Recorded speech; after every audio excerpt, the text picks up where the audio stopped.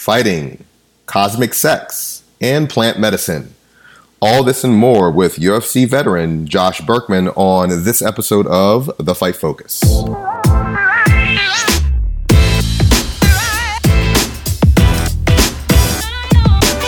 What's up, everybody? Buck Grant here. I met Josh at a mobility workshop with Budokan Academy in Miami, about 5 weeks or so from here. If you want a little bit of background about what Budokan Academy is, go to episode 22 and check out my interview with Cameron Shane. Fun interview. In any event, you know him as UFC fighter and alumni on The Ultimate Fighter Season 2. Because of this background, you might be shocked where this conversation went. We talked about everything from how he got his ring name, the People's Warrior, to how to have better sex, and our comparison of transcendental experiences through plant medicine and meditation. You definitely don't want to miss this episode. Stay tuned throughout the entire time. You won't be disappointed. This show is brought to you by buckgrant.com, where you can find out everything that I'm doing in my upcoming workshops and retreats. A couple of things coming up pretty soon, including my retreat to Costa Rica. We'll be going to the Fighter's Edge retreat, or the Primal Edge retreat in Costa Rica. I go there every year. Great opportunity to come train with me and have a great vacation. So if you want to do those things all at the same time in December, get away from the cold weather and be somewhere warm, go to buckgrant.com and check us out. Without further ado, here is Josh Burkman on this episode of The Fight Focus.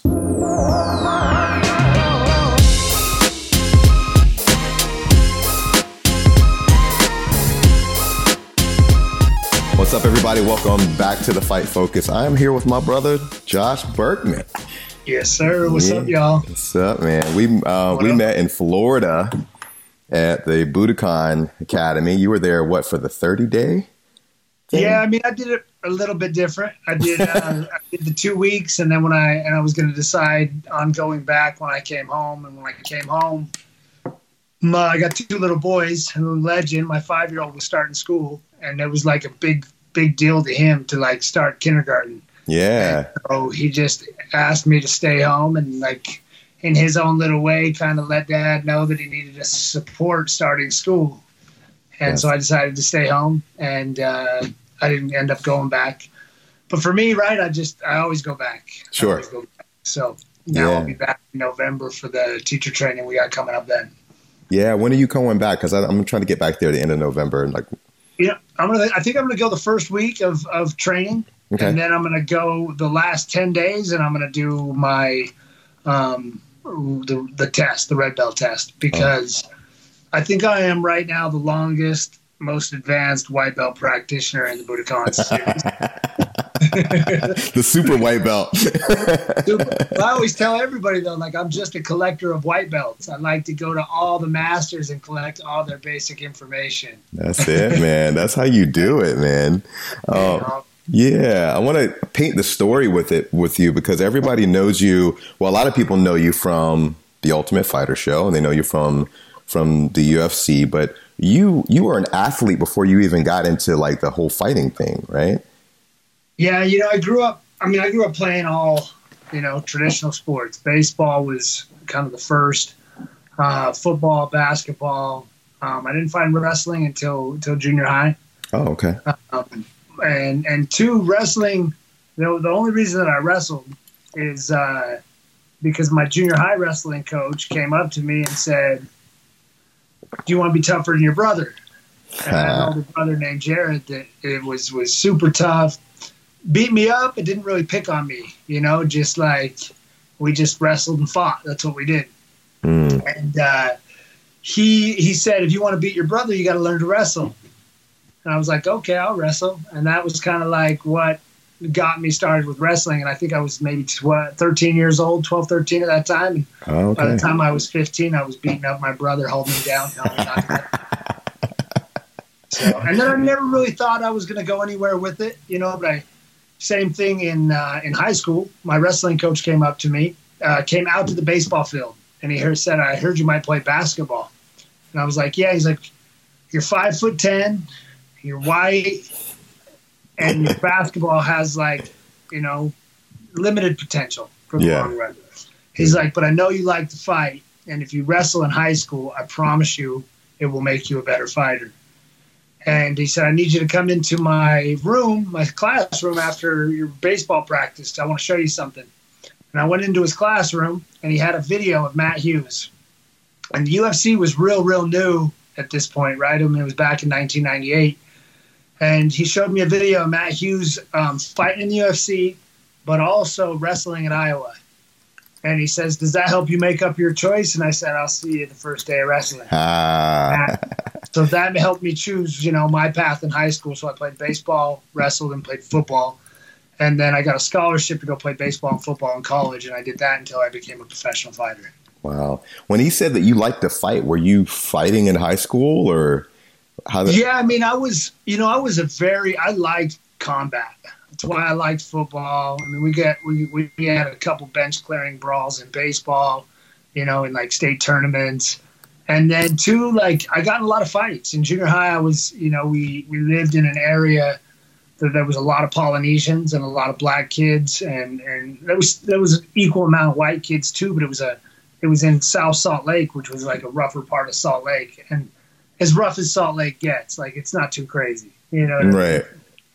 It's all relative. Everybody's heard that the Birkin boys, were tough, and everybody was always trying to challenge us for whatever reason. But in that, we got in a lot of fights, and we made a lot of friends from winning those fights.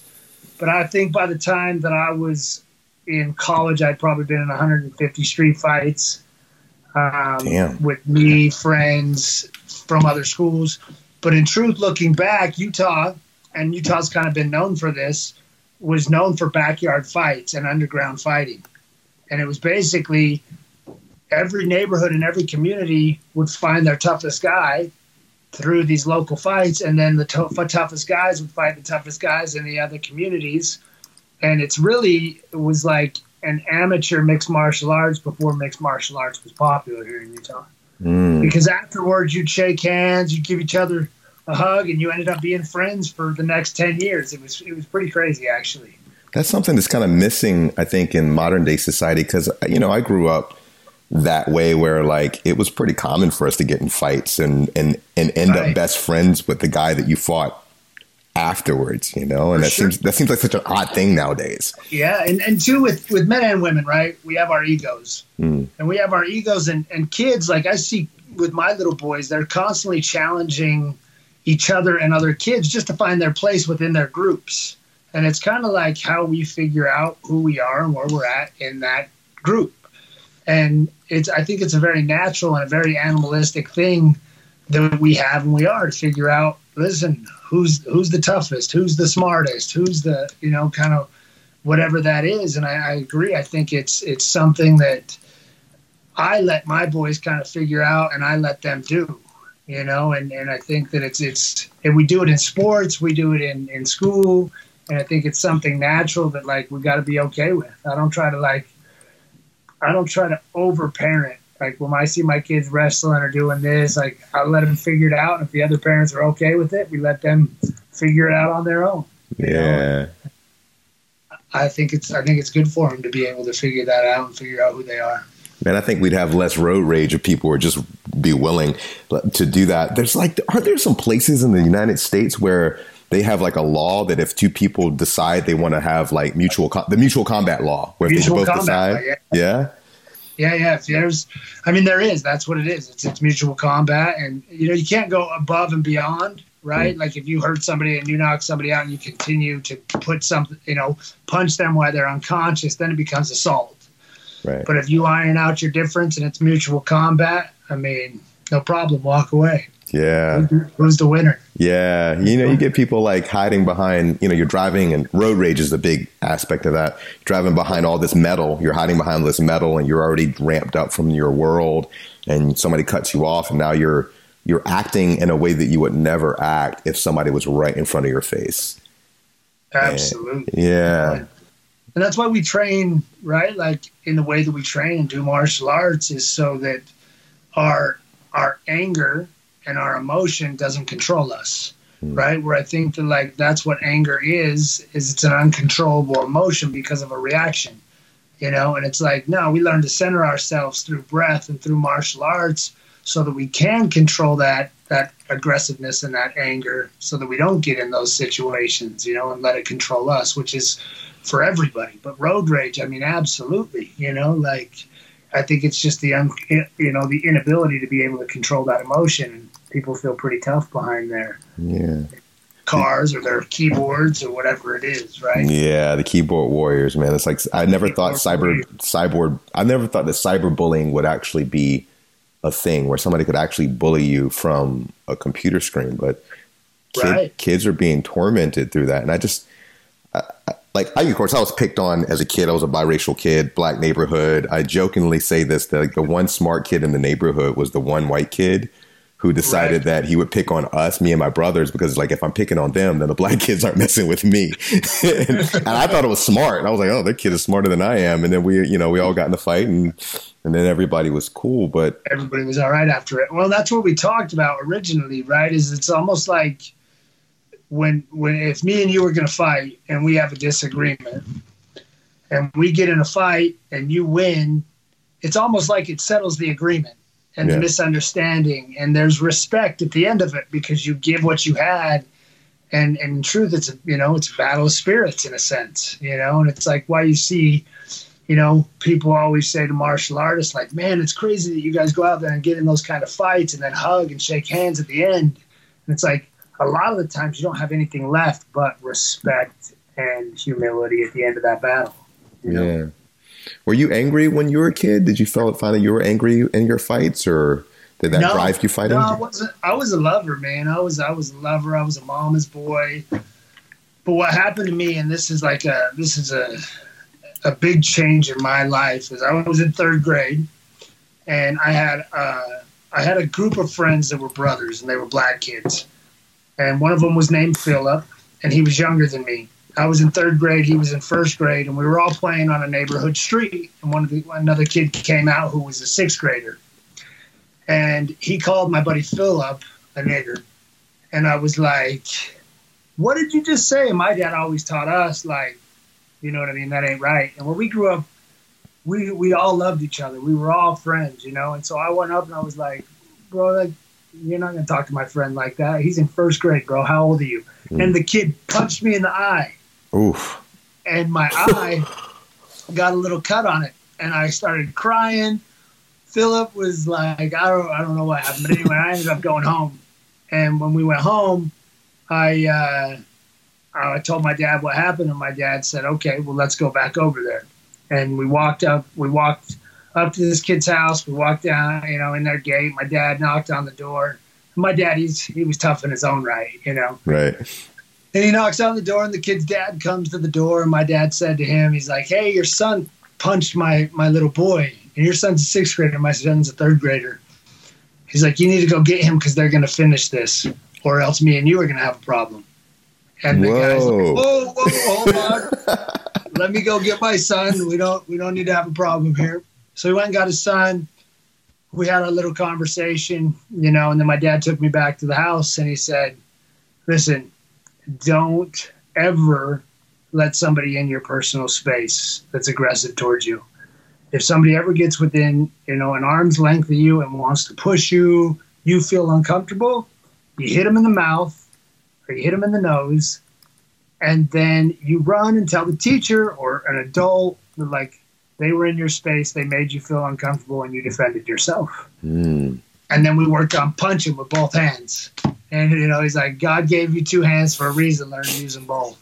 Wow. And then, so that was almost like my dad gave me permission to defend myself, which I had never had to that point because I'd never really been in a fight or anything like that, And nobody messed with me because my brother was like the most incredible athlete, the toughest kid, super cool. And he was my older brother. So I kind of like had the path made for me when I walked in, But so then that was on a Friday, and it's still to this day I got my third grade picture. I got this cut under my eye. It's like the first time getting punched.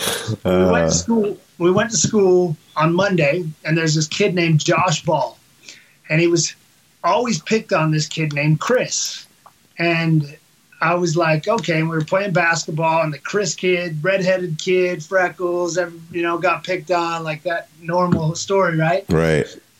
He stuffs the Josh Ball kid, and Josh Ball was like the tough kid, the bull, but he wasn't tough. He was the bully. Right. You know what I mean? Mm-hmm. And he grabbed the ball after the kid and stuffed him, and he grabbed the ball, picked it up, and threw it at the Chris kid's face and hit him right in the nose. And I was like, huh. So I walked over, I grabbed the ball, and I said, Josh, and I grabbed the ball, and boom, I hit him in the face. He looked at me, and he wanted to cry, and then he came at me to punch me. And I double-legged him. I took him on the ground. I hit him right in the face, and I went and told the teacher what happened. And that was like my first real fist fight. Yeah. But it set a line that, like, I never started fights, ever.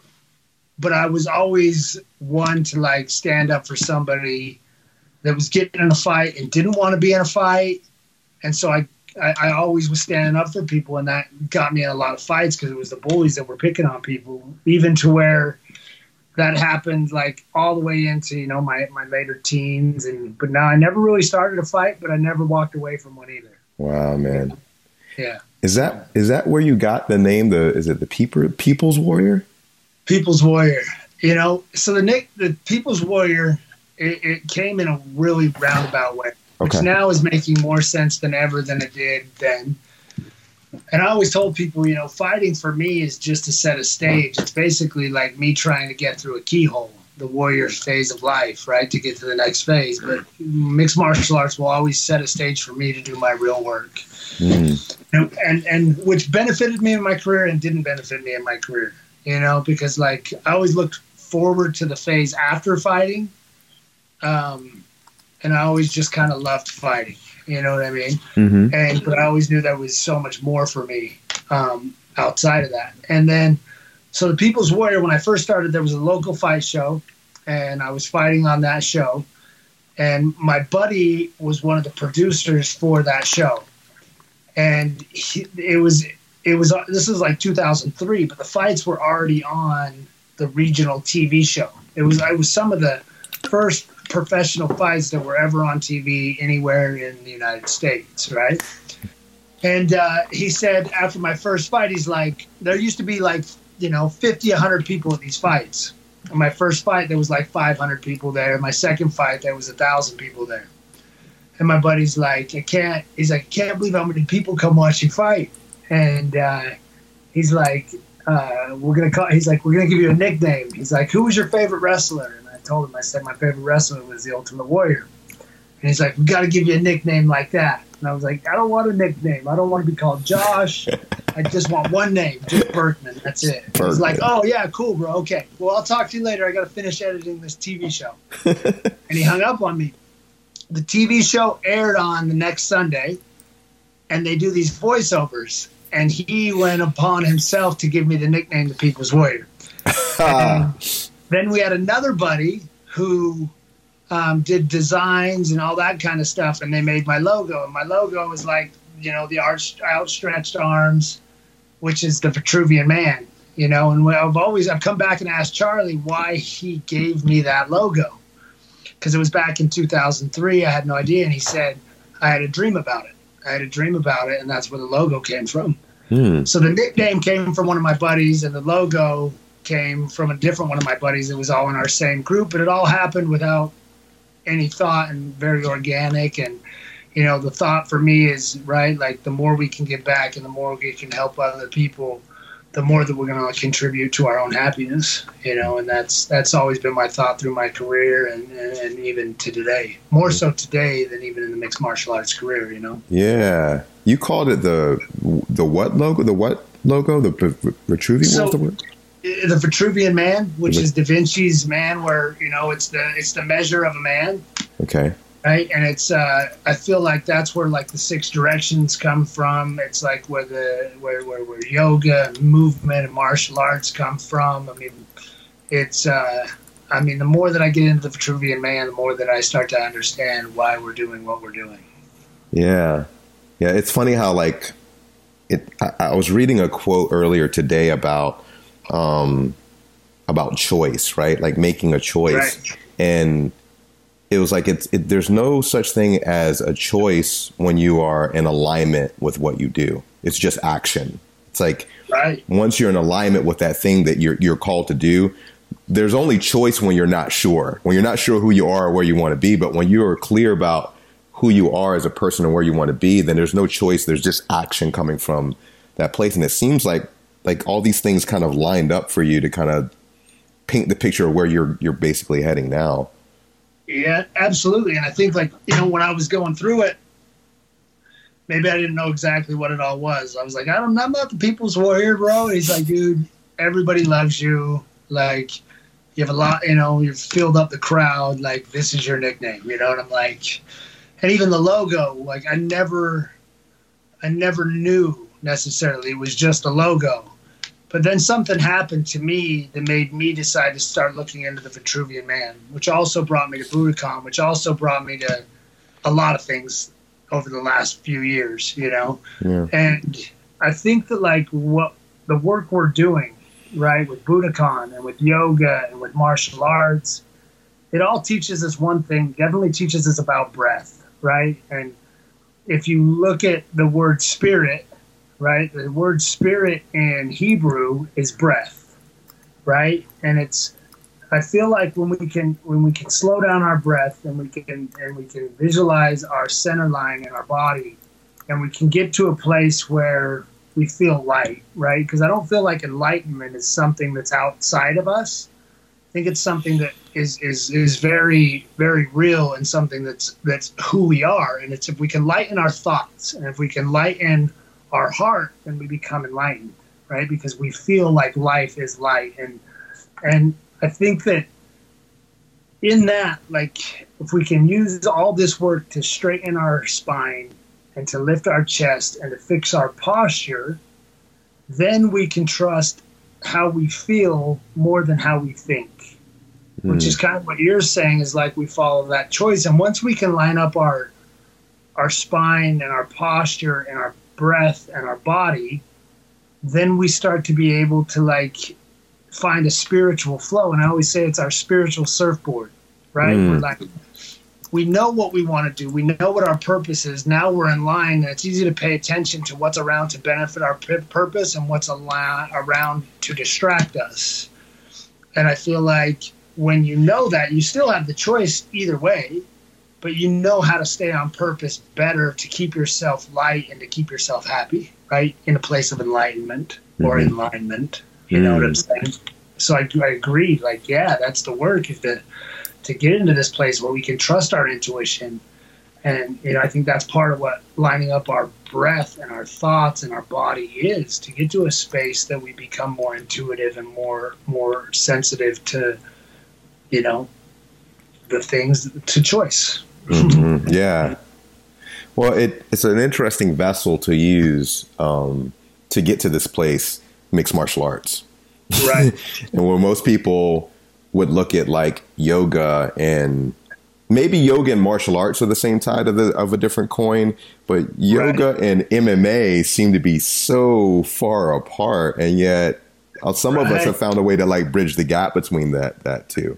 Absolutely. They're brothers and sisters. They're of the same family for sure. You know, I think, like, they seem so far apart, right? But then in yoga, and this is in yoga is a series of battling through your body and your mind to find this enlightened state.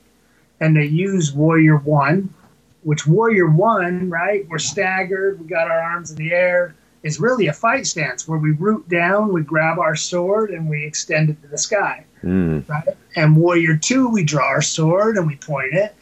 Warrior Three, we stab, which is all, right? There's a quote that's going around that's pretty popular right now that says, yoga is a martial art against ourselves, right? Yeah.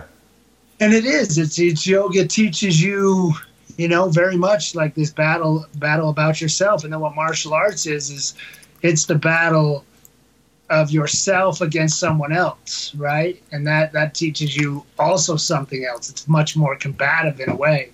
But they're definitely brothers and sisters. I think yoga is the softer side of martial arts, but I think yoga is a martial art. And I think if you have yoga, but you don't understand martial arts, then you don't truly understand yoga. And I think if you have martial arts, but you don't do yoga, you don't truly understand martial arts, because I think they're one and the same. Yeah, you know, it's like, because in the history of yoga was done differently. It wasn't done on a mat, right? Like there was movement, and there was breath, and there were swords. And then when, you know, I think it's, you know, the Muslims came in and started to control India, they said, listen, you can still do all this movement and this breath work, but you can't move around and you can't have your swords. And we have mat yoga. Now we have and fixed positions. Yeah, now we have yoga pants and now we have yoga pants, hot rooms. I mean, I can't. Which, in a sense, like I said, it's beautiful, but I think it's all taking us to a similar place. You know, but it's like too in yoga. I think part of what's missing is these different breaths and powerful breaths, right? We're like chanting and using Om and Ram, and is all ways to get you to open up different parts of your body to get to higher consciousnesses. But if you do martial arts, you already understand that, because if I want a fast punch, it's sh. If I want a harder punch, it's ha. You know? Yeah. And so you're already working through those chambers of breath. And so when you can take that into the yoga room, you can get to those higher places, because this is very, you know, if I'm in Warrior 1 and I'm like, and I go into Warrior 2 and I go, that's cool and it's all peaceful and calm, but it doesn't necessarily move the fire, right? Can you imagine if I was in a yoga room and I was like, cha! People would be like, whoa! But if I'm in a martial arts studio and I go, fight stance, punch, yeah, it's not a big deal. No, right? So makes sense. I think like, one's a little more peaceful, but in India, when all men were doing yoga and women weren't allowed to do it and they were chanting, yoga was a much different thing. Yeah, right? Yeah. I mean, at the end of the day, it's like, I mean, you know it because you're approaching what, like 50 professional fights now? Yeah, close. 47, but we're going to get to 50. We're going to get to 50. We're going to get to 50. That's right. It's a new rebuilt Josh Berkman coming in, man. I know you can't wait, man. I know you can't wait. But like, so better than I've felt in 10 years. It's crazy. That's awesome, man. I can't wait to see you do your work, man. But I mean, you know, like that real work of trying to keep that internal calm, you know, being like the eye of a storm while chaos is around you. I think that is the ultimate expression of yoga, right? Like having a fighter in the ring who can control his internal faculties when the whole world around him is absolute chaos. I would think in essence, that is what yoga is trying to accomplish. Yeah, absolutely. I think like, you know, too, with yoga, like you use your breath and you close your mouth and you breathe early on to build the fire within us. Right. Mm-hmm. And sometimes it takes a more emotional breath and a more emotional movement to move that fire around. And if we're just using that breath to maintain this peace within ourselves, well, yes, there's still fire there. And if you don't know how to move the fire or to move the life force or to move the sexual energy, you get stuck and you end up with anxiety. You end up with, frustration. You end up with anger. And it's absolutely just a way of using breath and movement to be able to channel that emotion and that force that's building within you. So if you know how to build the fire, you need to also know how to release the fire, you know, and if you don't, sometimes that makes more rapid breaths, faster blood movement, which makes faster thoughts, more anxiety, less centeredness, you know, and it's like we use the yoga to come back and center ourselves, and the martial arts is a way to move the fire and understand the combat aspect of life. And for me, I'd rather use yoga and martial arts as my way to deal with adversity than having to create situations in my life and problems in my life to have to use that. I'd rather use martial arts as that tool to be able to understand those things. Mm. Yeah, it's almost like martial arts becomes kind of the sparring ground for real life.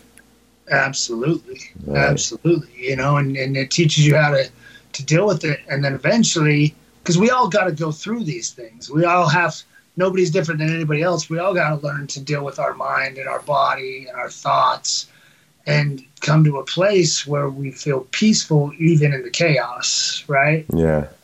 Or to be a part of this world, but maybe not be in the chaos, you know? Yeah. Yeah, man. That's beautiful work, man. And two, it's like, I remember we were at Budokan and I'm helping Lovato get ready. And me and Lovato had a couple conversations. I was like, hey, let me know how I can help, what I can do. And the first time we got moving and training, you know, and really like started to pop off a little bit. Afterwards, you know, we're sitting there and he goes, yeah, you're fearless. You got no problem getting in a fist fight, huh? And all of a sudden, he knew me better, and I knew him better. And it's like the Cameron Shane's quote: "The way we do anything is the way we do everything." So the same way that I'm fearless when I stand in front of Lovato is the same way that I do my yoga. It's the same way that I parent. It's the same way that I know my center, and I know how to breathe and stay in that place no matter what the situation has at hand. And I use that in every aspect of my life, not just in yoga, not just in martial arts, but it is who I am. And I never realized what a spiritual journey martial arts would be until, you know, like it just became more spiritual than it did physical. Yeah. It was really cool watching you and Lovato like spar. Like it was fun being able to get the opportunity to get in and work with Lovato, like getting to spar with you guys. But watching you two go was fascinating because it reminded me about like, you know, back when I was fighting where I had guys that I really, really trusted. And because we could trust each other, we could push each other. And people on the outside looking in would think that we hated each other's guts because we're going to war. But because I understood him or understood my partner, we could push each other that far. Absolutely. And I think like that's something only a martial artist, and maybe not only a martial artist, but that understanding of like yoga, yes, very much gets you centered on yourself and your own energy. Standing across from an opponent, you also start to understand how to center yourself, what their center is, and then it heightens the senses, right? Like the distance becomes different. And all of a sudden you can feel the hair on your arms. And now when somebody throws a punch at you and you barely miss a punch by, you know, a millimeter, it's because the senses are so on high and you're almost going off of intuition and feel more than you are what you see and what you hear, which is something we're all looking for that's the inward martial arts. It's not about how I look. It's not about how I move, but it's about how my centeredness comes together to help me have an awareness of everything that's around me. And now, whether it be about being on purpose or whether it be about, you know, whatever it is, it's that we have our center and we're able to guide ourselves through that a little bit more because we have a higher level of awareness. We're not caught up in how we think and what we're, you know, our thoughts all the time. Yeah. That's that flow state that people talk about in transcending meditation, in flow state for athletes. Obviously, the most popular flow or, you know, common flow state of an athlete ever is when Michael Jordan got the flu and scored 63 points and was like, I don't know what happened. Yeah. I don't know what happened. Yeah. Just like, you know, but it's the same thing that also is happening when a man and a woman are having sex and get close to orgasm, right? Like we line up our sympathetic and parasympathetic nervous systems to get out our prefrontal lobe into our parietal lobes, which we get away from what we're thinking about and more our awareness to everything becomes heightened, you know? Yeah. That's martial arts, yoga. Yeah, right? Martial arts, yoga, all the same thing. Same. Yeah. We're all looking to do the same thing, right? To like try to transcend to a higher consciousness. Yeah. It's good to have guys like yourself talking in this way because I think that when like men who are in this world who are conditioned to be a certain way, we're also conditioned to not say or not talk about certain things and being able to have the connection between like flow state and how we are in our sexual relationships, how we connect. It's really important, I think, for people, for men particularly, to hear like a guy like yourself be so open to talk about these things. Yeah, I think it's important, and I think it's what we are missing as human beings. It's we're taught how to go to school, we're taught how to do math, we're taught how to do science, we're taught how to think, how to do what we're supposed to do. But what I'm trying to teach my boys is how to feel. How do you feel? How does that make you feel? Like, how does that, and that's like what you're saying, like maybe men aren't supposed to be that because it's not macho or it's not, I don't know, right? Like what I think we're missing is that it's okay to feel, and it's okay to talk about sex and making love and what it is, because I don't feel like we're doing it right. I feel like we've been lied to and it's been hidden from us. But in truth, yoga, martial arts, healthy diet, and sex all have to do with the same thing, which is stimulating this life force that's within us that gives us our energy to do our work, right? Like whatever that may be. And it's like, we had this conversation at Budokan. Somebody was like, Berkman, let's have a talk. And I was like, what are we going to talk about? And they're like, I need you to talk to me about, about some of the sex stuff we've been talking about. And I was like, what do you want to talk about? He's like, and what I was saying is, having sex and making love shouldn't be like it shouldn't be a 15-minute thing, right? It definitely shouldn't be a 5-minute thing. And it shouldn't be just about like having an orgasm and getting off, right? Because when you get close to that state is what I think is sex should be a week or 2 week long process that stimulates our sexual energy and helps us like use that sexual energy in our body to help us become stronger, healthier human beings, right? And if we're always just building that energy to get off, then I feel like part of that is we're not using that energy to help heal us and to help make us stronger, and so, yeah, I think that there's a huge discussion that should be started and that needs to come from like how we are, how we're approaching sex and how we're approaching everything. Same thing, right? The way we do anything is the way we do everything. And it's like there could be better connection. There could be more stimulation on that. Like it's right when you get to that point. That's when you use your Uddiyana Bandha locks to store the energy and cycle it and to use it, and we have this conversation at Budokan and it continues to come up, and it's like, I feel like we're not doing the practice right if you're not using locks and sustaining and building that energy and that force within your relationships, And yeah, man, now we're talking about real stuff because like I hear a lot of talk about like, this, sustaining or, like not having everything so orgasm centric, for example, right? That is like the beginning and the end of sex all revolves around that physical attributes, but people who are able to like in tantric sex being able to abstain from that, recycle that energy, so to speak. And even in like some meditation practices, like I've been going, when I went to Jamaica, I was dealing with a shaman, so to speak, who was talking about certain meditation practices. You ever heard of a guy named Joe Dispenza? No, I haven't. He's a big meditation guy who's talking about using meditation to super heal the body. And so, yeah, I mean, crazy stuff, but there's a lot of science backing up a lot of these things. And they talk about, for sure. Oh yeah, man.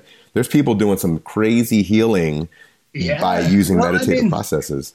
Here's a thought, and I'll ramble on it for a minute, right? Stay with me. Let's do it. But I think what we're getting in too big of a hurry, right?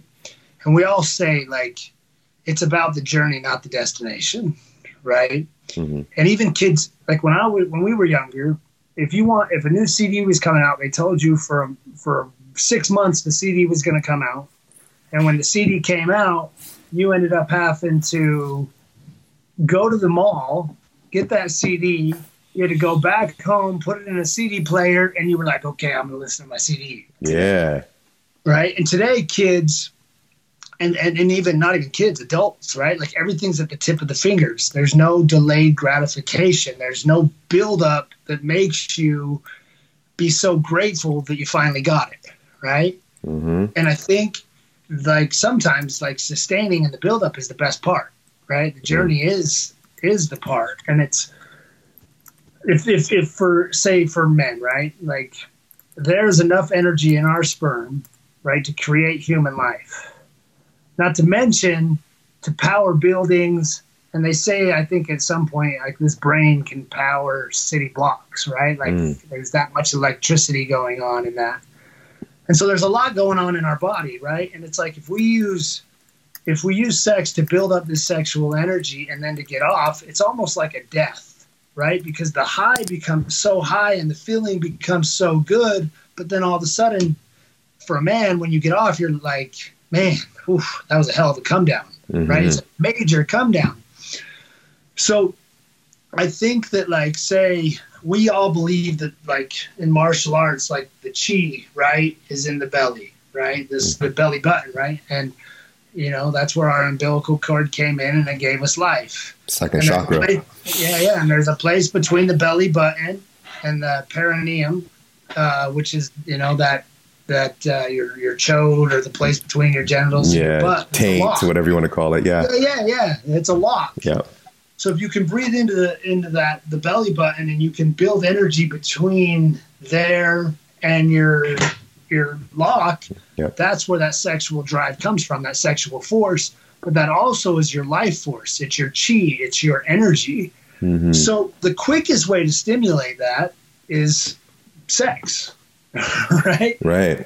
Yeah, but in that, like when that energy builds and it gets to the height, you only stay between 70 and 90%, right?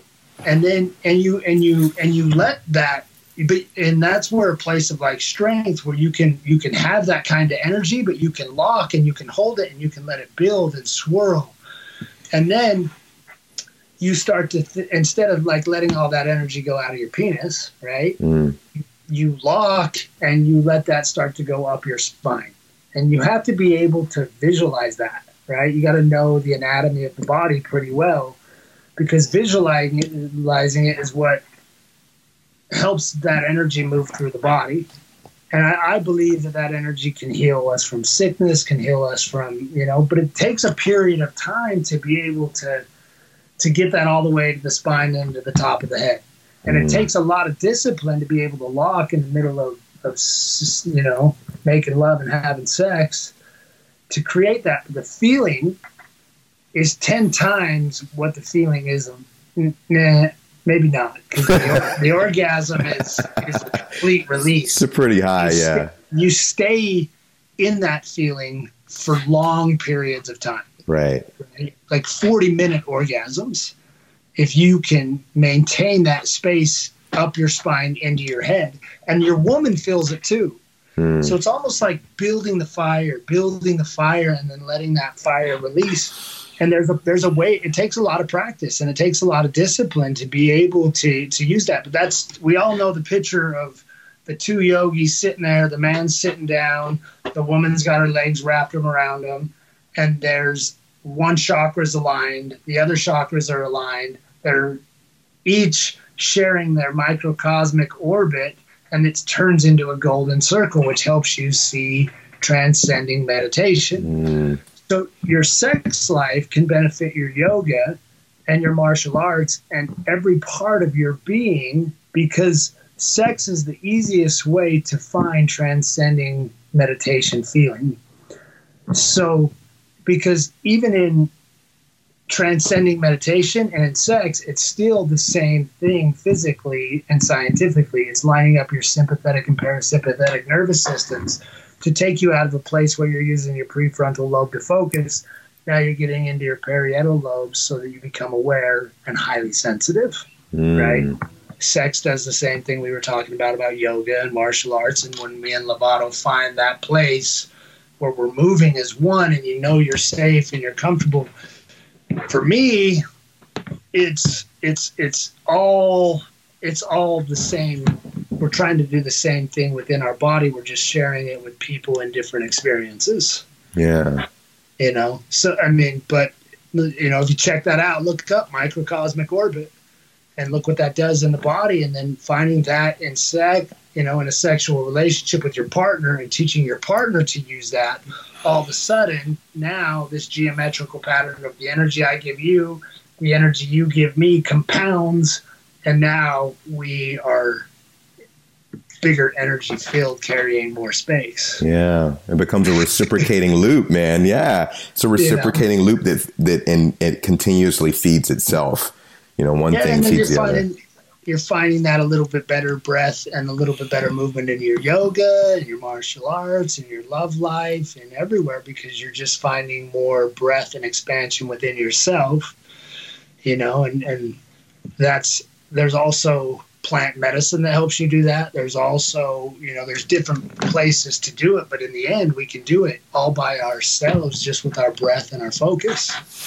Yeah, it was funny when you were mentioning the sustained feeling of like the 40-minute orgasm, which may not be as intense as a physical one, but has that sustaining power. When I was in Jamaica, and this will be a good segue to us talking about our different transcendental experiences versus, plant medicine, not plant medicine, sexual medicine, so to speak. Right. But I had a transcendental experience called the Kundalini experience. You probably have heard of the whole Kundalini rising, the serpent rising from your perineum all the way up to your 8th chakra or energetic center. And this happened pretty regularly when I was in Jamaica. We were having meditative experiences and shamanic experiences where literally I would get that body shake like throughout my entire system. That the best way I could explain it to people was like it felt kind of orgasmic. Yeah, like I was having an orgasm. Yeah, but there was no physical release, and it was just sustained for a period of time, and it felt like it could power you forever. Like oh my god, like if you could cycle that, forget fighting, you stay there. Oh my god, so. But that was done through breath work. You probably felt very light, right? There was no heaviness in the body. There was no stress, no tension either, right? None. And I feel like that's like that place where we were talking about of enlightenment. Well, that's the space. Very light, right? You even see light, you see color, you see, you become the consciousness and the awareness. Yeah.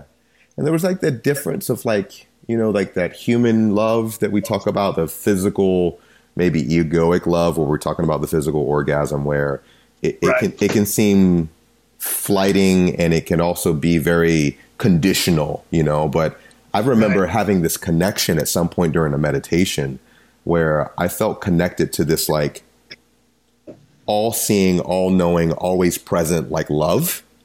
Right. And I was like, there's nothing in comparison to that thing that's always with you at all times that says that we're all one. And as kooky as that sound, like to have that experience has changed my entire perspective. And I hear that people that, have done like plant medicine, for example, have had similar experiences with it. I'm one of those people. Yeah.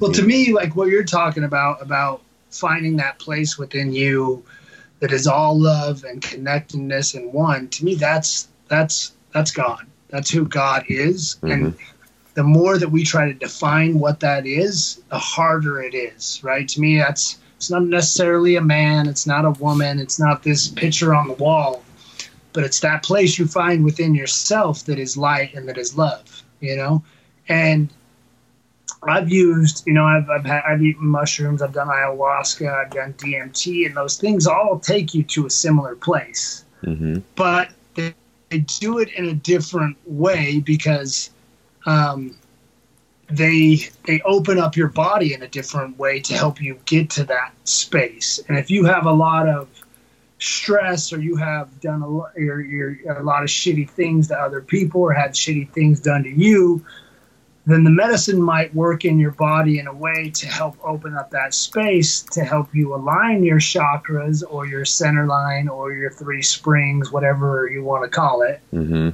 help the microcosmic orbit open up so that you can bring breath into the entire body and help you have a transcending experience, right?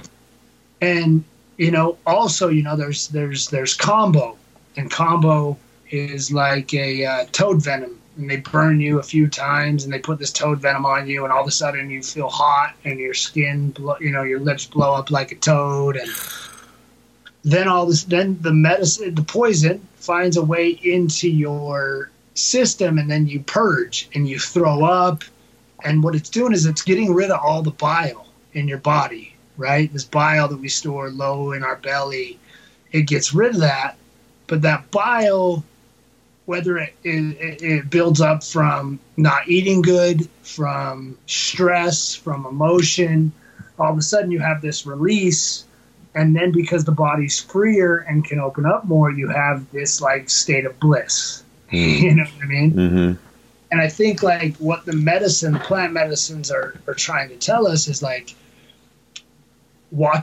eat healthy and take care of your body, right? Like manage the people in your life, what you're watching, what you're listening to, and then also because that's something you're going through is like you're purging thoughts and emotions and becoming more clear with what's going on in your life, and that's helping center you, right? Mm-hmm.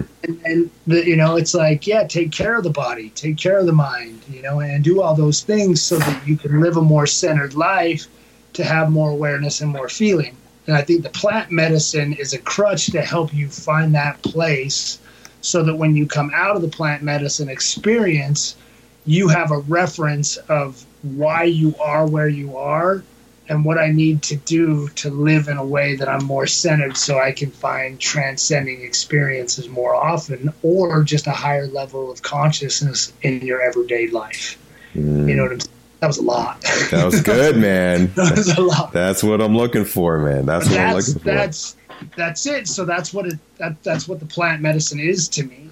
It's a difference between plant medicines and drugs. It's why they call plant medicine drugs, because the pharmaceutical industry would rather have you on your pharmaceuticals and pain pills that are spirit stealers and kill your spirit, instead of the plant medicine that helps revive your spirit and get you into a place that's higher consciousness, because that place doesn't fuel the pharmaceutical industry or the military industrial complex that has us all in the matrix, Yeah, man.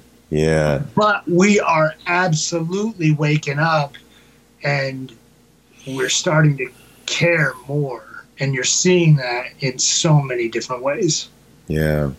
And to kind of go back to what we were saying before about that is, I think in order for it to completely open up, because I think you're right, there are more people are waking up, but we need more pioneers. We need more people's warriors, for example, who can look at someone and go, I need someone that looks like me in order for it to be true. Because let's face it, like you look at a fight world, and if I've got some 20-year-old hot yogi telling me all these things, who's lived in middle-class America and everything's going right in the world, it's a little bit more difficult for like the grunty fighter to hear that from someone, versus if they look at you and go, oh, Josh Berkman, the guy that fought in the UFC, he's saying these things about sexual energy and plant medicine and consciousness and whatever. It almost gives people, like you said with your dad, permission to like explore those things. And I think a lot of people need that permission, so to speak. Not that they actually need the permission, but they need to know that, oh, it's okay. Someone like me is saying it. So then therefore it allows me to explore it, so to speak. Right. Yeah. I think people, that's why I say fighting set a stage. I walk into business meetings with politicians and powerful men at times, and I watch them talk to each other, and I'm like, this is kind of funny. And then when I talk, they listen. But I think a lot of the times, like, the reason they're listening to me is, and I know this because I even met with the Romneys one time, and one of the Romneys was like, I just kept listening to you, and I couldn't believe how well spoken you were, but the whole time all I could think is, this dude could kick my ass. Right? I'm like, that's true, and I wouldn't, but. And so I think, like, yeah, there's something, that we respect about people that can face circumstances that maybe we wouldn't face ourselves, right? Like, and people, I think, respect that. And I think that helps speak about these things. But then also, when you give people worthwhile information, that makes them want to go try something. Like if I tell somebody, listen, make love to your girl tonight, right? And make love to her. And every time you feel like you're going to get to a place where you're getting close to orgasm, like pull out and still pleasure her and love on her in whatever ways that you can do that without being inside your woman. And then when the sensation mellows out a little bit, start back up. And watch how every time the fire builds and the sensations get higher and the sensitivity gets higher. And like also when that happens, your senses arise. I can see better. I can smell better. Everything, your life force is stimulated. And then I'm just going to, but like, go ahead, get your woman off, right? Like get her off without you getting off. And then go to bed. Do all that and then go to bed and wake up in the morning and watch what happens. You're going to wake up. We're going to wake up with a heart on, and your girl's going to want you. And you're going to do it again. Yeah. And then you're going to stop. And you're going to take all that life force that you built up over the night and the morning, and you're going to take that to work with you. And then you're going to use your heightened level of senses to do your work and to do your yoga. And then you're going to come home, and when you walk in the door, your wife's going to be excited to see you, and your dick's going to get hard again because you haven't depleted that essence and that force that takes time to build. That's what the come down is, right? Where now you keep that and carry that with you for a week before you get off, and watch what that does to your senses in your life.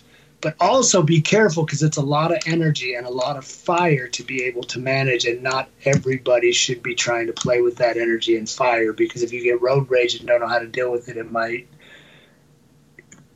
give that experience a little bit more energy. All experiences. Yeah, there's nothing like road rage with a heart on. Yeah, so like I said, you gotta quote that one. In that, like I tell people, start slow, maybe do it one time, maybe do it twice, but eventually you'll get to a place where you can walk with that energy for a week, and now you have a clearer conscience, and you're being able to stimulate it, and life force can create more powerful thought, which can create more powerful creation within your own life. You start to think about things and they start to happen, and then you start to see the connection of what I think also becomes what my life really is, because your life is the way that it is because of how you think and how you feel. Period. You make your life what it is, your consciousness, your choices. That's why your life is where it's at. Yeah. For everyone. Hard pill to swallow for some people. Yeah. And maybe not until the point of 8 years old, but after 8 years old, you start to be in control of your own consciousness, whether your parents are telling you what to do or not. And that changes again at 16, at 21. But, by the time you're 16, 21 years old, right, like you're in charge of your consciousness and the life you're creating. And that's a lot for us to, pill to swallow and responsibility to take and say, man, God's sure not giving me what I need. No, God gave you the ability to think and create the life that you want to create, like, period. Yeah, yeah. You have the vessel that you need in order to move forward. You've had it all along, Yeah, absolutely. And I think that's part of the power that religions and institutions and school have taken away from us.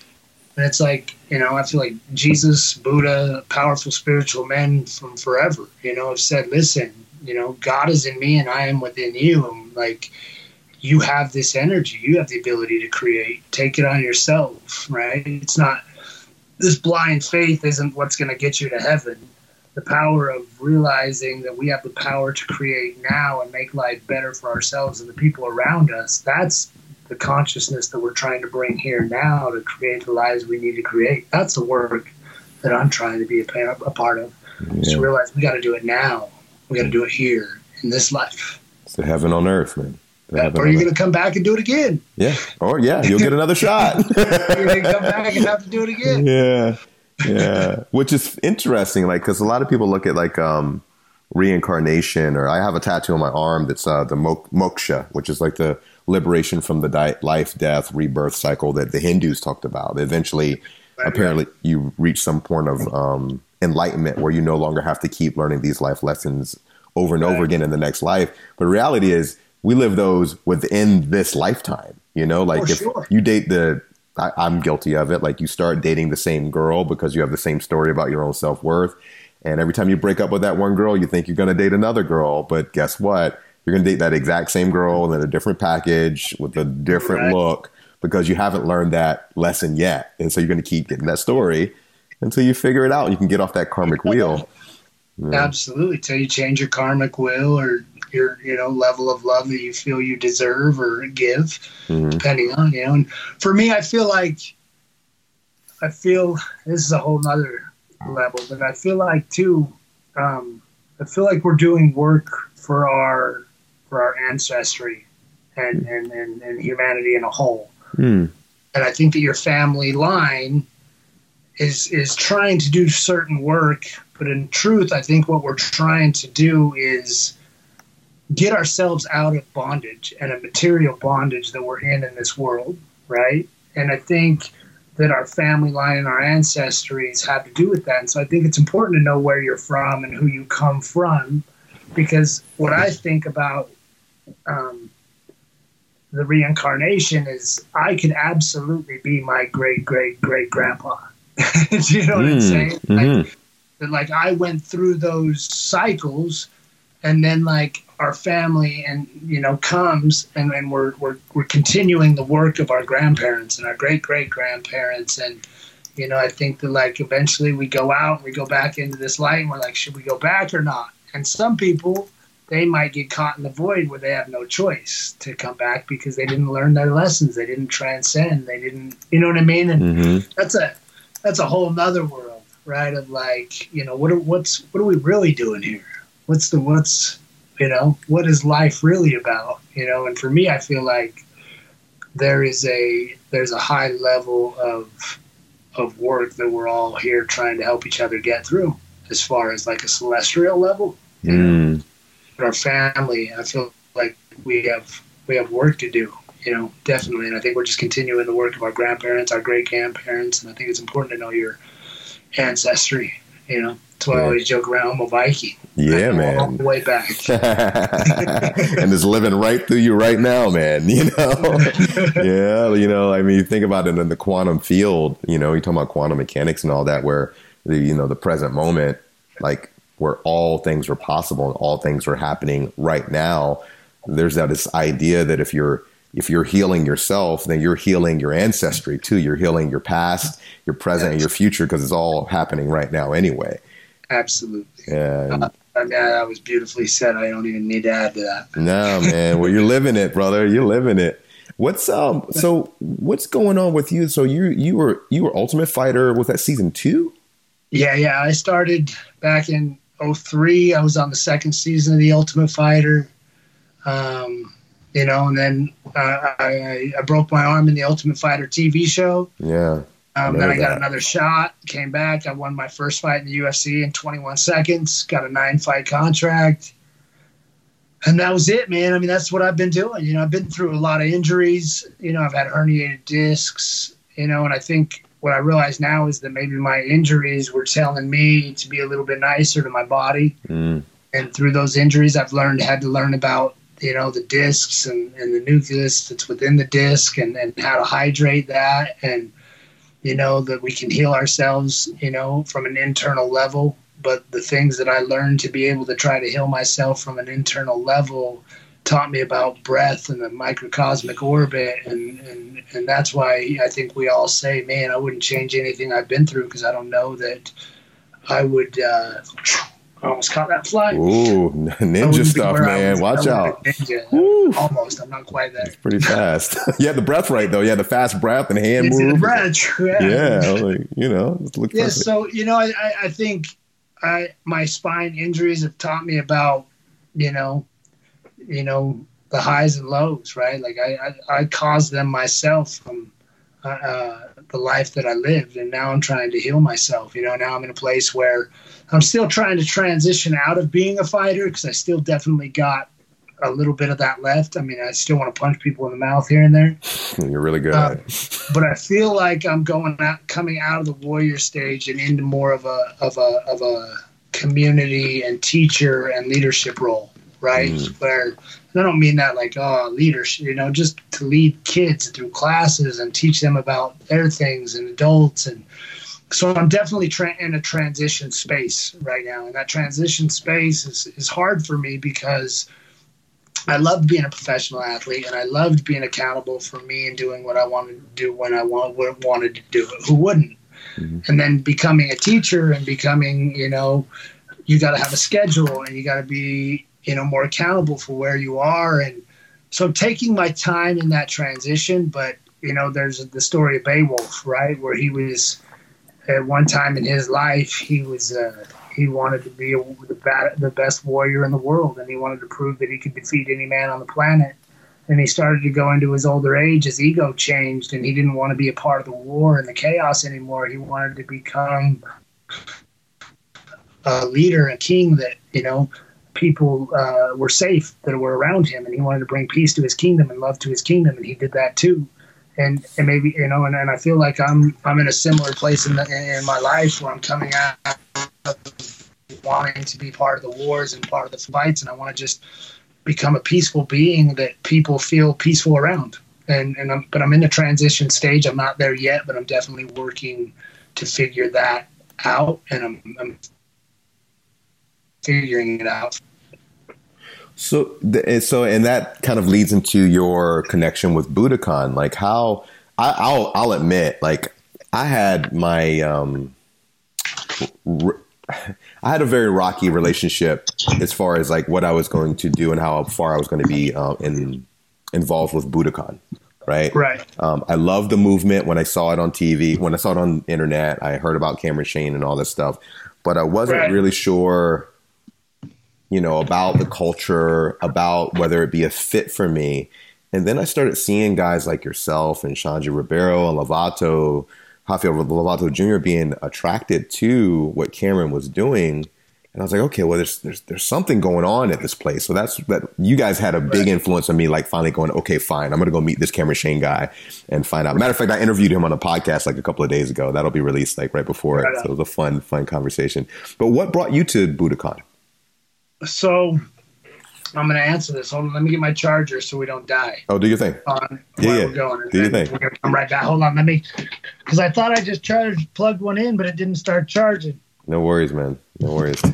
Technology has to be nurtured just like we are. Pros and cons, right? Yeah, man. No, this isn't charging it for some reason. I'm going to go grab it. I'll be right back. Do your thing. I'll just talk. Yeah, this has been a great conversation with Josh. I've been wanting to talk to him for a while. I mean, just seeing somebody that I've watched since Ultimate Fighter 1 and 2 and getting a chance to call this guy a friend has been really, really cool. And I really got a great experience with him in Florida. I got a chance to see him as more than just a fighter. I got to see him as an actual leader in the community, somebody that can go, okay, I vibe with this guy. I see where he's going with it. So this has been a great opportunity. This is really important for people in the fighting world to see both sides of the equation. Josh, don't think I'm crazy and I'm talking to myself, but I'm just filling space with a podcast. I heard you saying you were going to talk to yourself for a minute. Yeah. We're just, people are listening, so they'll hear me ramble in my mouth. Yeah. As you should. Yeah. So we tie it together. I know what just happened though. Hold on 1 second. No worries, man. I'm about done. You good? And it's kind of a point of this whole podcast where I'm changing gears. Is like, everybody wants to hear about like the functionality of fighting and self-defense and all that. And I'm cool with that, but I'm also really, really interested in like who people are becoming as a result of what they do. Like this is more than just performing, getting out there and fighting people. This is who we're becoming, how we're leading our people into the future. And I think it's important to have role models, people that we can look at and go, okay, well, if he can do it, I can do it. I think it's extremely important. Well, we're just shifting gears. We're going to go plug it in upstairs. No worries, man. So I can, the way that were you done? Oh, yeah. I'm just filling space. Filling space. So let's see if this works. sit right in the sun. We'll have good lighting now. Yeah, looks good. I look like I'm sitting in a cave right now. All right. We good now? We good, man. We good. Yeah, I think so the question you asked was how did I find Budokan, Yep. right? And how Budokan in itself is all going through a little bit of a transformation. Mm-hmm. And as far as like the martial arts and things like that, but I was injured. And I tore a labrum in my shoulder, but I knew that the injury was coming from my neck, right? Mm-hmm. And I would fight either way. You know, there had to be pretty serious for me not to step in the cage. You know, because injuries and things like that were just part of the game for me. You know, I mean, I fought one guy with a broken hand. I broke the hand 5 days before the fight. And then I went and knocked him out with the hand that was broken. Nice. Right? You know, I fought John Fitch the first time with a broken foot. So I went to Portland. I had a torn labrum. My neck was hurt. And I knew that my career was like coming to the end of it, right? Because of just physically, I wouldn't be able to do it anymore. So I was in Portland. I was doing yoga. I went to this yoga class. And the lady teaching was named Margot. And she came up to me after the class and she goes, "Hey, are you a yoga teacher?" And I was like, "No, you know, I do a lot of yoga, but I'm a professional fighter." And she goes, "That makes sense." She's like, "Well, the whole class, all that like kept coming into my thoughts is to make sure that I told you about a guy named Cameron Shane." And she's like, you know, he's a yoga teacher, but he's developed a system around yoga and martial arts. And I was like, amazing, because I've been trying to do this myself for 10 years, you know. And so she told me about Cameron. I looked him up, and then I just thought I would start doing handstands to try to heal my shoulder. And I watched Cameron lower into this handstand, and then I started to read some of his stuff. And I wanted to be able to lower into a handstand like, you know, I had only seen Cameron do it before. And then I saw him doing these other things. I'm like, man, I want to learn that. So I hit them. I saw that randomly they posted that there was a teacher training in Miami, and there was one spot that opened up. And I called, I sent Malane a message, and she's like, "Come on down." And I showed up in Miami, walked in the door. Cameron's like, "Joshua." I'm like, "Cameron." And we were instantly brothers. And that was 2.5 years ago.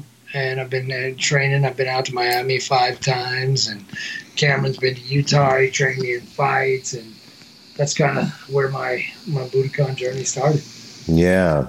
And it was beautiful to me because I'd never seen anybody mix together movement, yoga, and martial arts in a way that I always thought it should be mixed together. You know, before I started tying into what Budokan is and what Cameron's doing, I had my own style, which was American Who Hit You. And Who hit you? Yeah, Who Hit You. WHU-HIT. That's clever. I like it. It was, and the reason I always said I train my own styles because I said I take from everybody, and I use what works and I leave what doesn't. And all our bodies are different, so how can we all train styles for us when everybody's unique in their own way? And so I was also developing my own style of yoga, martial arts, and movement. And when I went to Cameron, he just had already done it in a way that was so intelligent, and I would never be able to do what he's done in the yoga world. And at this point, he would never be able to do what I had done in the fighting world. So it was a beautiful collaboration at the same time. Nice. Yeah. And then I just kind of dropped my thing, and you know, I never wanted a gym that was Josh Berkman martial arts, or that was, you know, I wanted it to always be about my students and about the craft and the art more than that they were learning a system developed by me. So that's now why I've tied into the Budokan system, because the Budokan system is so much bigger than Josh Berkman or Cameron Shane or any individual. It's a system that's spread wide and far now, and that's what I think is so beautiful about it. Yeah. I also like that it's a living system too. You know, like Yeah. It's constantly, like you said, it's changing. It's changing. Yeah. Every time we go out there, it's like, oh, there's something else a little bit different, something a little new. Right. Like, and that comes from Cameron, like where he, we're in the last training, the first mobility teacher training that he did. And Cameron says, listen, like, this is under construction. Yeah. We are developing this and you guys are co-creators. And it's like, it's cool that he can also be organic in the movement and not stuck in this is how I teach it and this is how it's done, and also be like, no, I'm bringing in highly intelligent, capable movers, and he wants them to co-create with him. And I think that's amazing. Yeah, it was a cool experience being like on the floor with you, and then like Shanji's over there, he's a student as well, and I'm like, man, I'm looking around, I'm like, there's a lot of energy coming into this program. And then you see, like Shanji's kind of sitting off doing his own thing, and Lovato's super focused in, he's in a fight camp, so he needs to be selfish and focused. But it's cool how you see, Shanji start to creep over and be like, I want to do this. And Lovato's like, I'm exhausted, but like, I want to play in the movement. And then that happens in the mind sciences and the circles. And when you bring high level athletes, some of the best in the world together, and they're like just observing, and then they end up being a part of what they're observing, that there's something pretty special going on. Yeah. And there seems to be qualitatively a difference in the type of guys that I'm seeing attracted to this. So we're not talking about, and I mean, being in the mixed martial arts world for as long as you've been in, and I've had my share of being in it, just mostly on the coaching side. But MMA, because it's a sport, has tended to attract a certain type of person that isn't necessarily a martial artist. There's a lot of fighters and there's a lot of athletes, but it doesn't seem to be a whole lot of martial artists. But there seems to be a shift that's occurring in the world, like guys like yourself and Lovato and Shanji, who are like modern day samurais, and they seem to be, they want this type of like work. They want it to be ingrained in the fighting arts themselves. Yeah, I think, it's just a shift in consciousness and society too, because often sport reflects society, right? Whether you go all the way back to the earliest sports in the Roman days, where when they weren't at war and when they weren't hunting, they were training in, running, jumping, throwing, things like that. And then even like in the gladiator days, where it's like, at first it was, men first fighting men. Then that didn't become enough. And as society got closer to falling, right? Like they started throwing Christians to the lions, and they started putting 4 men against big groups, and just getting crazier. And what I see happening is that early on it was no holds barred fighting, right? And then it was, and then we have MMA, and now I think that like we are starting to try to need more. No matter what the news and the politicians try to project is going on, as far as like dividing race and dividing parties and dividing, that is all constructed. But in truth, what I see is people are coming together, and the yogis and the martial artists are starting to blend into just beautiful movers, and there is starting to be more of an artisticness about it. But I think in the end, we're wanting to just become more in touch with ourselves in as many ways as we possibly can. And Budokan is just an example. I mean, what is Buddha? I always say Cameron's a prophet of movement. Right? And he's tying together all the different modalities that we're using to heal ourselves into one system. And I think that like with the mixed martial arts and stuff too, it's evolving. Mixed martial arts is evolving in the United States for whatever reason, I don't exactly know, but it's helping people come to a higher level of training and consciousness. But they're fighting that too, because now they're trying to make what the UFC is in mixed martial arts more entertainment. Mm-hmm. But I think that people will tie to the traditions of what martial arts is. The respect, the discipline, the centering yourself. And I think that, that's what it will become on a community level. I think that it's going to make a big difference, especially in the kids in our communities and stuff like that. So, yes, I mean, it's definitely entertainment, but I mean, this is just, martial arts is definitely an art. It teaches us the warlike side of ourselves. And, I wrote this the other day that I think the martial arts and the dark, helped me get through the dark sides of myself to come to the point where I'm at now. Man, I don't know if I would have made it if it wasn't for martial arts. Yeah, I feel you, brother. It was a salvation. If I didn't have this, like, who knows? Like, who knows where I'd be? Well, now too, I mean, look at the journey for you. It's like, man, now I'm gonna go check out this Budokan, and I already got my life set up here, and now you're in Charlotte and you're teaching martial arts for the Budokan. The martial arts aspect of what Budokan is the part that's going to grow the most over the next couple of years. I believe so. With so many people who are, because I think that's a part that's like it definitely needs, and definitely Cameron comes from a martial arts background, but having guys who are coming from what the modern landscape of martial arts looks like, who've actually been entrenched in like the wars and the battles, is going to help that grow. And then on our end, it's like, for me, it's helping me heal, not just physically, but like I spend it all emotionally. Yeah, man. Like, dude, it's like this.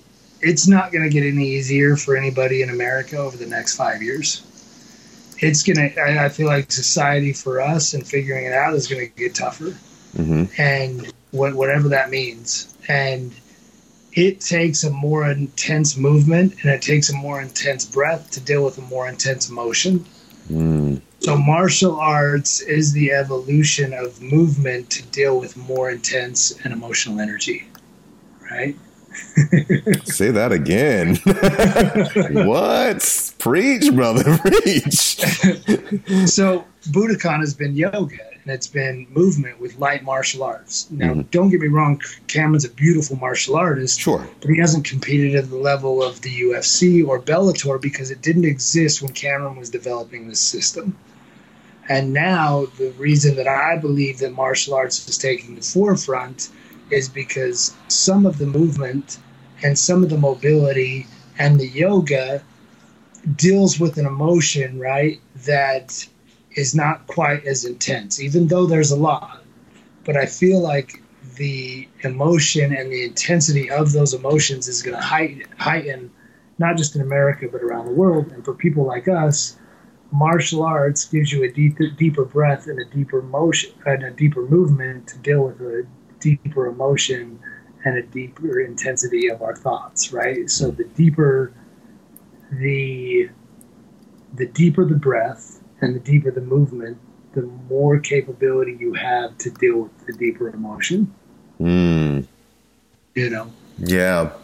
That's not anything that I know except from what I live. Yeah. Because yoga is great for me, but there's no better feeling than going in a sparring match, using more breath, pushing myself further, and coming out of it more peaceful and happier. And so I say, the deeper the breath, the deeper the movement, the more ability to deal with the emotion. You couldn't put that better, brother. And that's why Budokan and the world is starting to see a rise, and especially America, a rise in the martial arts, is because there's more emotion and there's just more going on, and we're going to need that to be able to deal with everything that happens over the next 5-10 years. Mm-hmm. America's in a shift. Huge shift. But I'm telling you, don't watch the news and don't believe what the politicians are saying, because people are coming together in America more than they ever have. Yeah. Even if there is a divide in race and religion, in politics, in my world, in our world, when we come together in Budokan, there is no race, there is no religion. It's about movement and breath and connectedness. And I think that's happening more than people realize. Yeah, I agree with you, man. Like, just my experience through martial arts as a whole, if you want to find a place where people from all different walks of life come together to be one place, it's in the middle of a dojo. Like, I've never seen so much more diversity where people who would never talk to each other on the streets end up right in front of each other having to confront the human condition in a very, very visceral way, right? I mean, and two, I think we were at the coffee shop and I took a picture and it's on my Instagram. And it was like we had somebody from Dubai, somebody from Italy, somebody from Spain, somebody from the Ukraine, people from all over the world. Not even everybody, English was not, might have been me and Brian only people's first language. Right. There was so much connectedness and love through the system and the movement of Budokan, right? And it's like, yeah, that's what it's about. Yeah. You know what I mean? That's what it's about for sure. Yeah. Bringing us together, helping people get through their stuff so they can feel more connected to others. There's a quote by the Dalai Lama, and I'm going to mess it up because I don't know it exactly. It says, we're here for 99, maybe 100 years. And why we're here, do something useful and something good to add to humanity. And it's like, yeah, that's what it's about, is being able to add to the consciousness of ourselves. And once we do that, being able to add that and help others, Yeah. So I think that's what Budokan's about and what it does. And you are opening up a Budokan in Utah, I hear, or I've seen, and we've talked about. Well, I decided to not do that. Okay. So what I was in. And, I had my boys on this one Thursday, but I also had to have some things done by the next day as far as my lease, and I needed to start to have a financial plan a little bit more specific for myself, and in running a space that's 5,000 square feet, right, going to be $5,000, $5,000 a month, and then comes on that insurance plus a staff that's $4,000. I could figure it all out financially, right? Mm-hmm. What I couldn't figure out was the time invested it was going to take me to be able to make that work and to be able to continue to have balance in my life and be the father that I wanted to be. So what I had to do was make a real decision and just talk to the people and be like, listen, it's not time for me to do this because I'm not ready to give up time with my kids to build this facility yet, because I don't have the Buddha. You see what's going on in Charlotte, mm-hmm. You got to bring people in and you got to have that community to build the community. Mm-hmm. And for me, it's not quite time. I think I'm going to do some seminars. I think I'm going to teach at some of the schools, and I'm going to build the community without having the overhead. Mm-hmm. And at the end of the day, I was like, man, I got to teach on Tuesdays and Thursday nights because I got to teach from 5 to 9 o'clock because that's when I don't have my kids and that's when I'm going to be able to do my best work. Mm-hmm. And then I'm like, my little boy wrestles on Tuesday and Thursday and his soccer games are on Thursday. And that made the decision for me that I just wasn't ready to put in the time commitment yet. So I'm doing seminars, and then some other beautiful opportunities have showed up that I know that I made the right decision. So I'm going to build a Budokan community out here, and I'm just not going to do it in my own building. I'm going to do it in the other schools. Man, that I think, bravo, by the way, brilliant. I find myself... Tough decision. It's a tough one, but once you finally make it, man, I was faced with a similar decision. I was out here in Charlotte. I was working for another gym. There was talks of doing some collaboration things eventually, but then that fell through. Right. And then I found myself going, okay, well, I need to own something, but the whole idea of owning a brick and mortar building is going to pull away from what I really want to do, which is teach people and inspire people and then continue to grow as a teacher myself.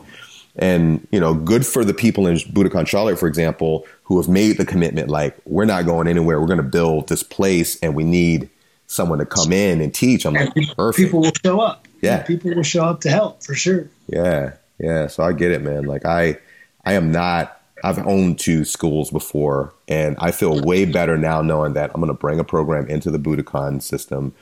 I'm going to run it. I don't have to deal with all the stuff they have to deal with. I can focus on being the thing that I want to be, which is a teacher. Absolutely. And for me, I'm in a similar place, where it's like I can focus on the teaching. But really, over the next 2 years, nothing's more important to me than making sure that I'm the dad that I want to be to help these little boys turn into the men that they deserve to be. Man, that's how you change this world. That's my purpose right now is being a father and being an instructor, not owning the gym and having to do that kind of work. And like I said, I think, that like sometimes, right, like things throw you off center. That throws you off center. And it doesn't mean hard work. It just means, something's not right here. And those things showed up to show me what wasn't right. And then when I decided to make that choice, and even yesterday, man, I wouldn't have been in my little boy's soccer game. You know what I mean? And it's like all he wanted to do was score a goal. And, I got to watch him score the goal. And I'm just like, man, I'm making the right choices for sure. That imprints with him for the rest of his life. Forever, dude. He'll never. And the week before, I couldn't make it to his soccer game, and he didn't score. And then he's like, Dad, all I want to do is score a goal. We talked about it, and I had him sit there and visualize scoring a goal. A minute into the game, he scored a goal. Yeah. You can watch it. It's on my Instagram. That's awesome. Later, and you'll see how excited I am. And then I went and sat down and was like, my work here is done. That's right. I made the right choices. Those moments, I can do the rest of the work for a long time, but I can never get those moments back with my little boys, Yeah. Right now, my 3-year-old's not in school. My 5-year-old's starting. I see where they won't need me as much, but I do know that they need me that much right now. Yeah.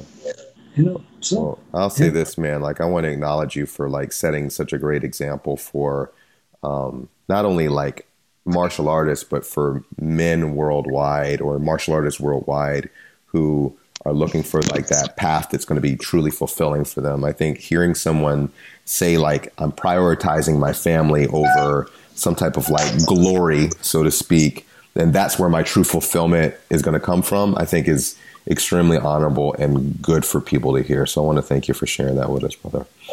Of course, brother. Thank you. Where can people reach you? Everything's Josh Berkman, man. Everything's Josh Berkman. Or Joshua Berkman, but that's my Instagram, all my, that's it. Social media is how we connect, and that's how I stay in touch with everybody else. So yeah, I just put my phone down when I have my kids. That shit, everybody else. I was like, I have more of an appreciation for people who don't get back to me right away on text messages, because it lets me know that like, oh, they're not living and dying by their fucking phone. Right. Well, people know me. If it's like if you see that my kids are on Instagram on my videos, they're with me, and I'm probably not on my phone. That's how me and their mom also communicate when we have the kids. Is we post video of our boys so they can see them. It's how my parents see them, my friends see them. But usually, if my kids are on my Instagram, I'm not. People on my phone very much, and it's like. Yeah, so pay attention to that, guys. Pay attention to that. Cameron just came out to Utah, and he's like, "Bro, now I get it." I'm like, Yeah, that's it. Yeah, those boys. And Cameron, he came out here and he helped me make that choice. So good. Yeah. When was he out there? Just recently? He came out. So when Lovato fought in Brazil, Cameron came to Utah, and then we drove to Boise, and then came back. Okay. So, yeah. So, just out here, and now too, if I would open the school, I don't think I would have to kind of close the doors or leave it to somebody else. But if I left it to somebody else, it wouldn't have been a Budokan instructor necessarily. Now I can go and I can finish my training, and I think I need a little more education, a little more teaching too before I'm the head of the school, which I would have made it work, and I would have I think people would have shown up, but it would have thrown me off a little bit, and so here we are, and now I get to be a student, got a little bit more time. Yeah, man. Excited about that. Like I said, not quite yet. When we were talking about fighting and being a leader and a teacher, I'm in the transition period. I'm not stabilized as the gym owner yet. Yeah, you're in that. What did Rocky say? I still got something left in the basement.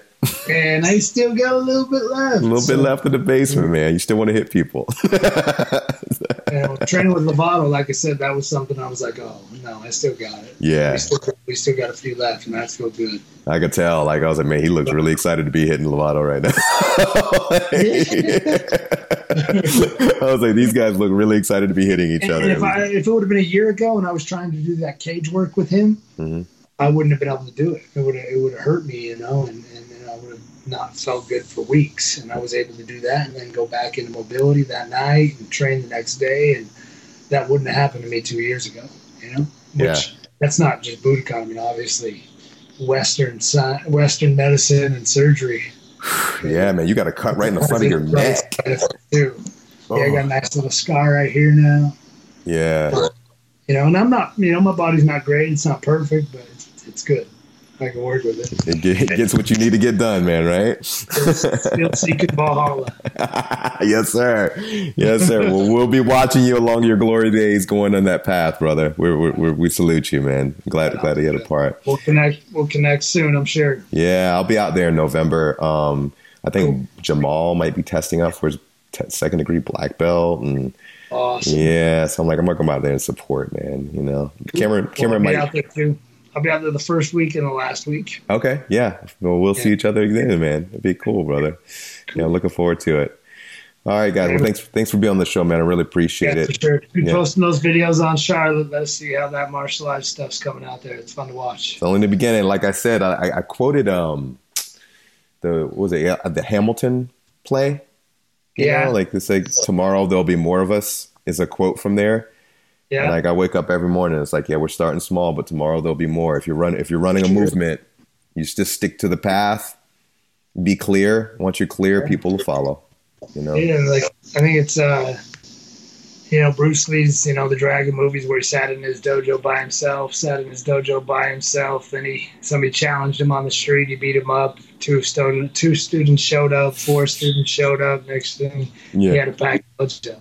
Yeah, that's one person, one step at a time. That's it. That's even same thing. My ayahuasca experience. It's not about having 100 people. It's about healing one person at a time. Yeah, starting with ourselves. All right, guys. Thanks again for being on the show. Remember, you're a fighter the day you decide to become one, and today might be that day. Stay focused, everyone. Take care.